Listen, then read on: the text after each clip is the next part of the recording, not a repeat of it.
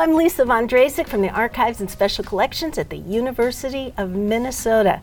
And welcome to another edition of Read This Book. And today I have our performing arts archivist, Kate Huida.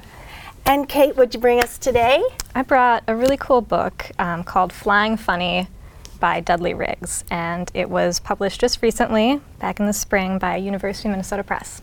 Can you tell me a little bit about Dudley Riggs? Yeah, of course. So Dudley Riggs, he founded Brave New Workshop, which is a performance space for improv comedy down on Hennepin Avenue.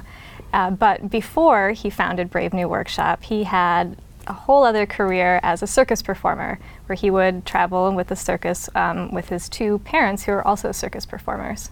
And from what I read, they were acrobats. Yes, aerialists. Aerialists. And he learned at a very young age to fly. Right. And so a lot of the book recounts those experiences being a young performer and learning to fly through the air. And the book is called Flying Funny. Do you know why it's called that? Yeah, so most aerialists are of shorter stature, but Dudley Riggs is very tall. And so one of his mentors once told him that, he was too tall to fly straight, but he could fly funny.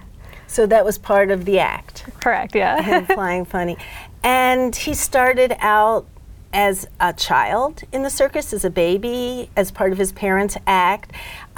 Would you say that was a safe and comfortable childhood?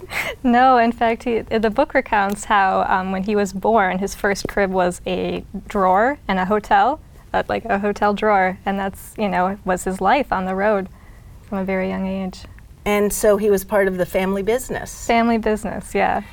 Is this a very dull book? No. I mean, if you think of growing up in the circus, coming from a line of circus performers, there are stories that come out of this book that you have to read to believe. Dudley Riggs donated his life's work, his papers, to the University of Minnesota in the Performing Arts Archives where I work. So I'm really lucky. We have boxes and boxes of scripts and videotapes and posters and mock-ups of posters and photographs that document Dudley's life. And was he able to write this book without the archives? You need archives to write a book. There's some really great photos in here that come from the archives. This is a picture of his parents. So that's Mr. and Mrs. Riggs in a publicity photo. Yeah. And so when he was writing this book, the University of Minnesota Press came to you and said, please pull these boxes because we need photographs. Right, yeah. For the book, and also probably to fact check a few things. Yeah, years go by and you try to pin down dates. It's part of the process. And so can people come to the University of Minnesota and ask for materials of the performing arts? Yeah, which is... What else does that include? Performing arts, we have all kinds of great collections.